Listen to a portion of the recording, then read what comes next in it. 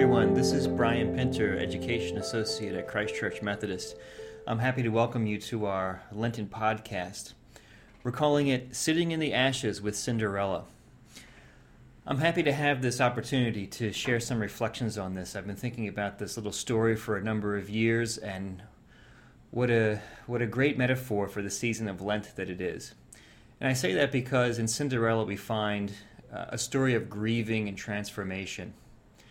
And I think that's what Lent invites us to do. It's a time that we set aside in the liturgical year of the church, in the spiritual year of the church, to attend to this really important task of doing our grief work. What do we need to let go of? What do we need to forgive?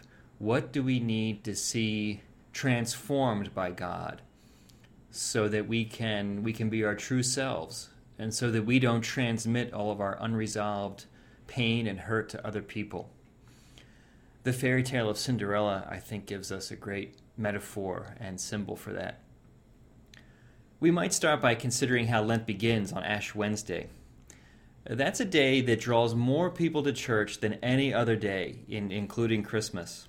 Now, this is interesting. Why is that? The spiritual writer Ronald Rolheiser has some very good thoughts on this. He says, as a symbol, the Lenten ashes are blunt, primal, archetypal, and speak the language of the soul. Something inside each of us knows exactly why we take the ashes. Dust thou art, and into dust thou shalt return. No doctor of metaphysics need explain this. Now, ashes have been a symbol of penance and grieving in religious and spiritual traditions throughout the world, throughout time. Rolheiser goes on to say this about ashes.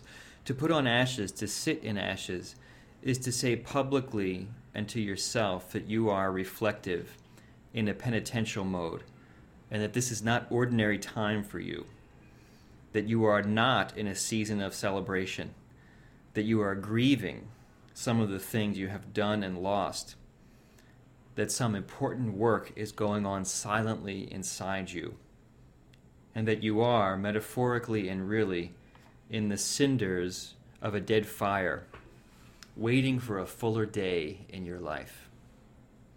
I think that's a great summary of the Lenten season, the significance of the ashes that we put on our foreheads on Ash Wednesday. Well, as I said, the ancient fairy tale of Cinderella serves as a great metaphor for this season. Cinderella literally means the little girl, the puella, who sits in the cinders. And as the story unfolds, we find, I think, a nearly complete spirituality for the season of Lent. Through the symbolism of all these characters that we encounter in the story, from Cinderella, the stepmother, the stepsisters, the characters from nature who come to assist her in her grief work, we see a girl who begins her time of grieving, and she moves through a process. She goes on a journey. She sits in the ashes. She experiences some transformation. She has to persist in her grief work. She receives help in the process from her community, we could say, and as I mentioned, from non-human creatures as well. And at the end of the story, she arrives at a place of transformation. Each week in Lent, I'd like to take a short section of the original text of the fairy tale and use it as a foundation for reflection on the process and the journey of doing our grief work. The church, as I said, understands this well. And they set aside this Lenten period for this, although I don't know that we always, we're not as intentional about that as maybe we could be. I feel that this is one of the great tasks for the church in the 21st century, is to help us recover our rituals and our ways of being able to do our grief work.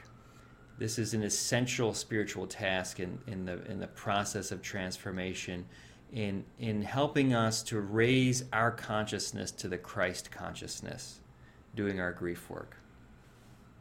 All right, let's begin with the first part of the story. For this week, I'd just like to take this little section which I'll share with you now. The story begins like this. A rich man's wife became sick.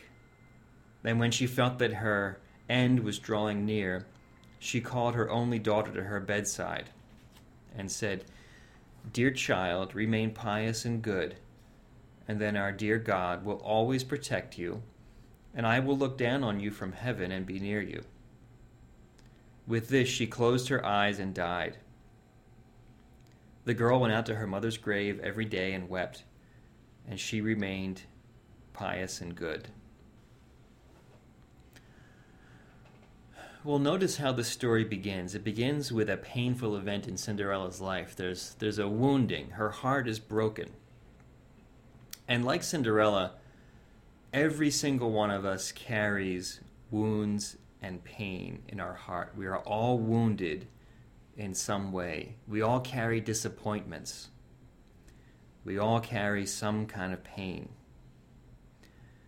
Now, for some people, there might be a wound from our childhood. I have a friend who once shared with me a story about his older sister who died before he was born. And although he never knew her, he says he still feels that loss, and he's carried that loss all his life. For other people, the pain might be from a relationship that didn't end the way we hoped it would end. Maybe it was a divorce, or we had a falling out with a friend, or we had a lover from our past and the relationship ended poorly, maybe with anger or bitterness, but we never got the reconciliation or the closure we were looking for. Or maybe we have disappointments and dreams that were never realized that are wounds for us, that we have to grieve over so we can let go. I had a friend who told me that he thought he could play professional football, and he worked really hard at this, and he actually found himself in Don Shula's office. Don Shula was the great coach of the Miami Dolphins, and Shula was ready to offer him a spot on the team, and my friend hesitated for some reason, and he watched this opportunity slip through his fingers. And he's always thought about that, what could have been. That was a dream of his that died. For myself, there was a time when I wanted to be a New York City firefighter. I worked really hard at that, and due to some decisions I made and some changes in my life, when the opportunity for that came along, I hesitated, and I saw that, like my friend with the Miami Dolphins, that opportunity slipped through my fingers. And sometimes I still have regrets about that. Sometimes I'm still sad about that. I still need to grieve about that. I recall a fellow who was in the Vietnam War, and he shared his feelings of guilt and feeling sorry for all the people that he knows he killed in the war. All these wounds are real. All this pain is real. They're deep reservoirs of pain that we carry. Now notice that when Cinderella feels the wound of her loss, she grieves. She makes a ritual of going to the grave of her mother and grieving. And this is what Lent invites us to do. It sets aside this time where it says, now we're entering into grieving, and we're going to grieve deeply.